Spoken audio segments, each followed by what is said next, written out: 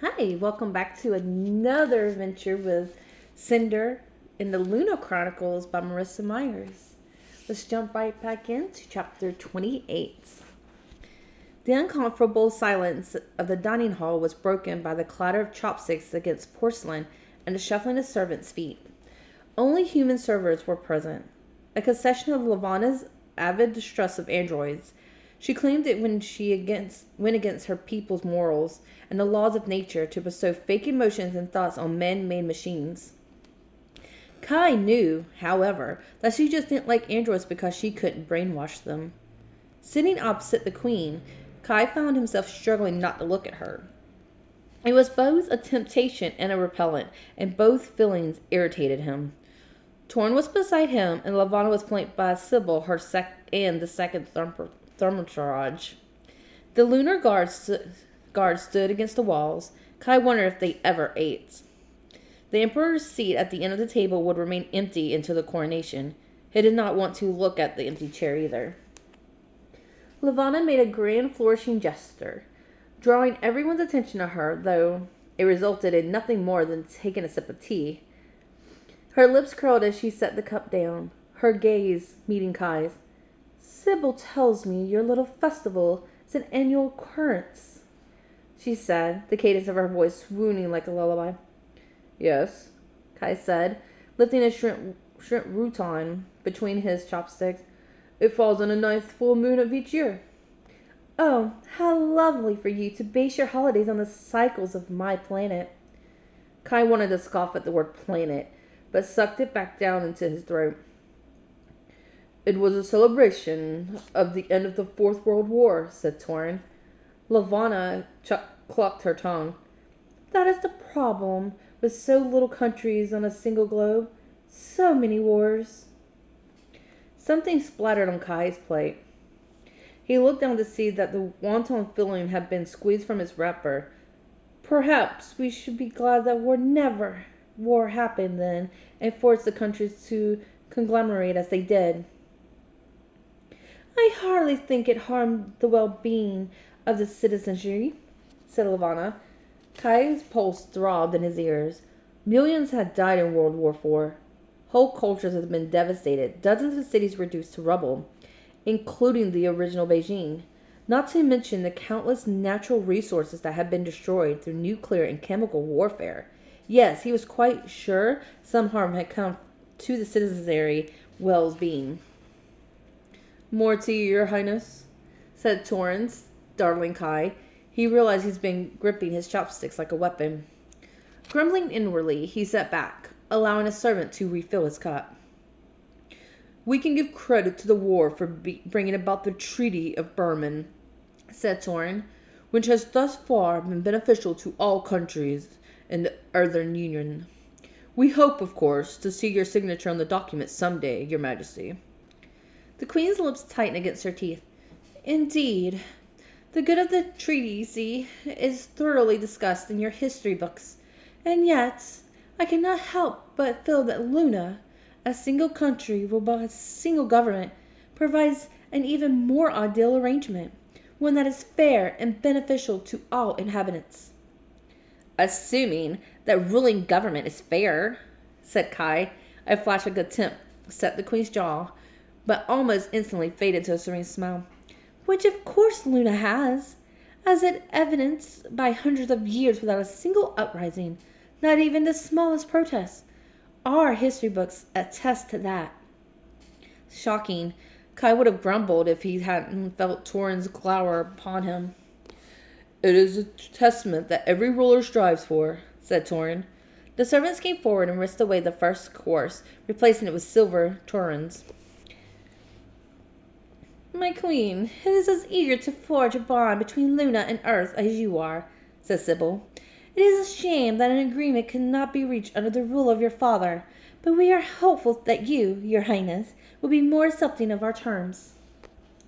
Kai again strove to loosen his grip, lest he accidentally leaped across the table and jabbed a chopstick into the witch's eye. His father had tried every compromise imaginable to forge an alliance with Luna, except the one thing he could not agree to, the one thing he was not sure would signal the end of freedom for his people. a marriage to Queen Levana. But nobody had objected to Sybil's comment, not even himself. He couldn't get the image from today's meeting out of his head. The lunar mutations, the army of beast-like creatures waiting. It chilled him not only because of what he'd seen, but of what he could imagine he hadn't seen. If he were right, then Levana had put her army out for show as a threat, but he knew she wouldn't give her hen away so easily. So what else was she hiding? And did he dare risk finding out? Marriage? War? Marriage. War. The servant simultaneously lifted the silver domes from the trays, releasing clouds of steam scented of garlic and sesame oil.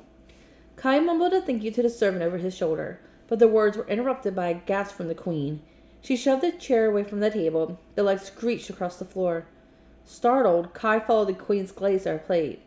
Instead of a thinly cut pork tenderloin with rice noodles, the plate harbored a small hand mirror set into a shimmering silver-white frame. "How dare you!" Levana turned blazing eyes on the servant who had delivered the meal, a middle-aged woman with fine gray hair. The servant stumbled back, her eyes round as the mirror. Levana stood so fast her chair tumbled to the floor behind her. A chorus of chair legs creaked on the floor as everyone stood. "Speak, you disgusting heathen! How dare you insult me?" The servant tossed her head, mute. "Your Majesty," Kai started. "Sybil!" "My queen? The human has shown disrespect. It is not to be tolerated." "Your Majesty," said Torn, "please calm yourself. We do not know that this woman is to blame. We mustn't jump to conclusions."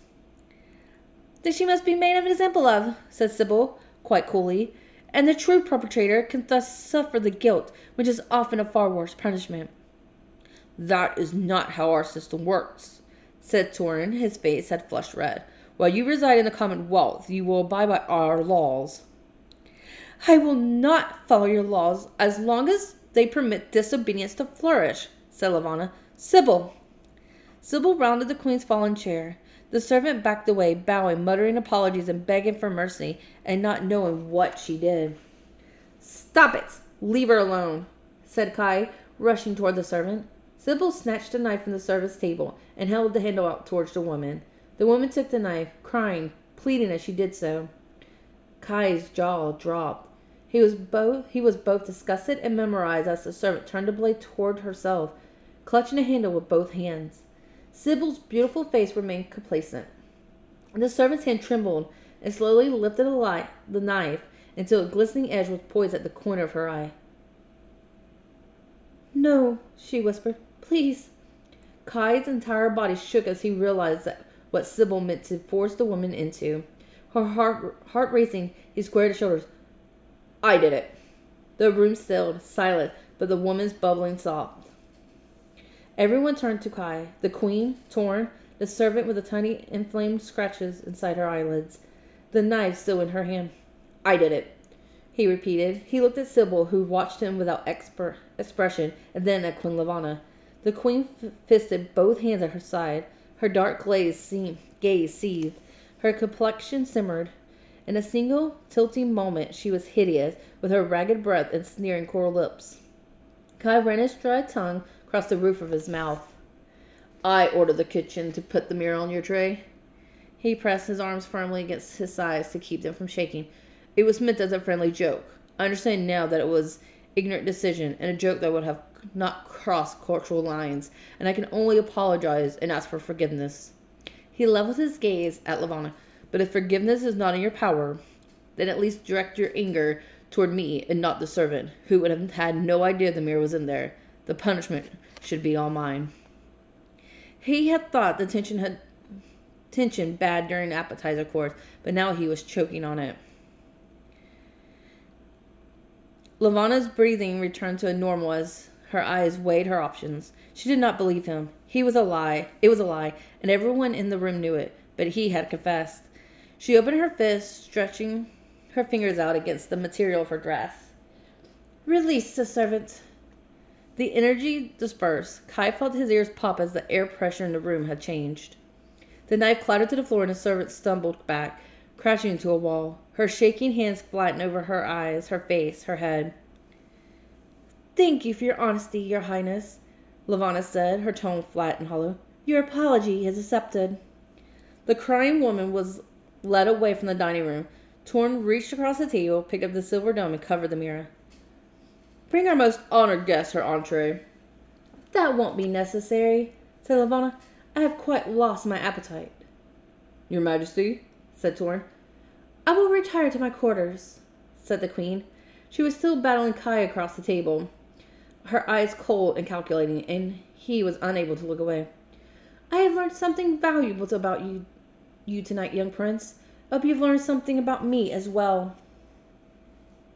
"That you prefer to rule through fear than justice? So sorry, Your Majesty. I'm afraid I already knew that about you." "No, indeed. I hope you notice that I am capable of choosing my battles." Her lips curved, her beauty returning full forth. "If that's what it takes to win the war." She departed from the room like a feather, as if nothing at all had happened, her entourage falling into step behind her. Only when the guard's clomping feet had drifted down the hall did Kai slump into the nearest seat, head hanging over his knees. His stomach was heaving, every nerve shook. He heard of chairs being set upright and Torn settling beside him with a heavy sigh. "We should find out who really that fought for the mirror.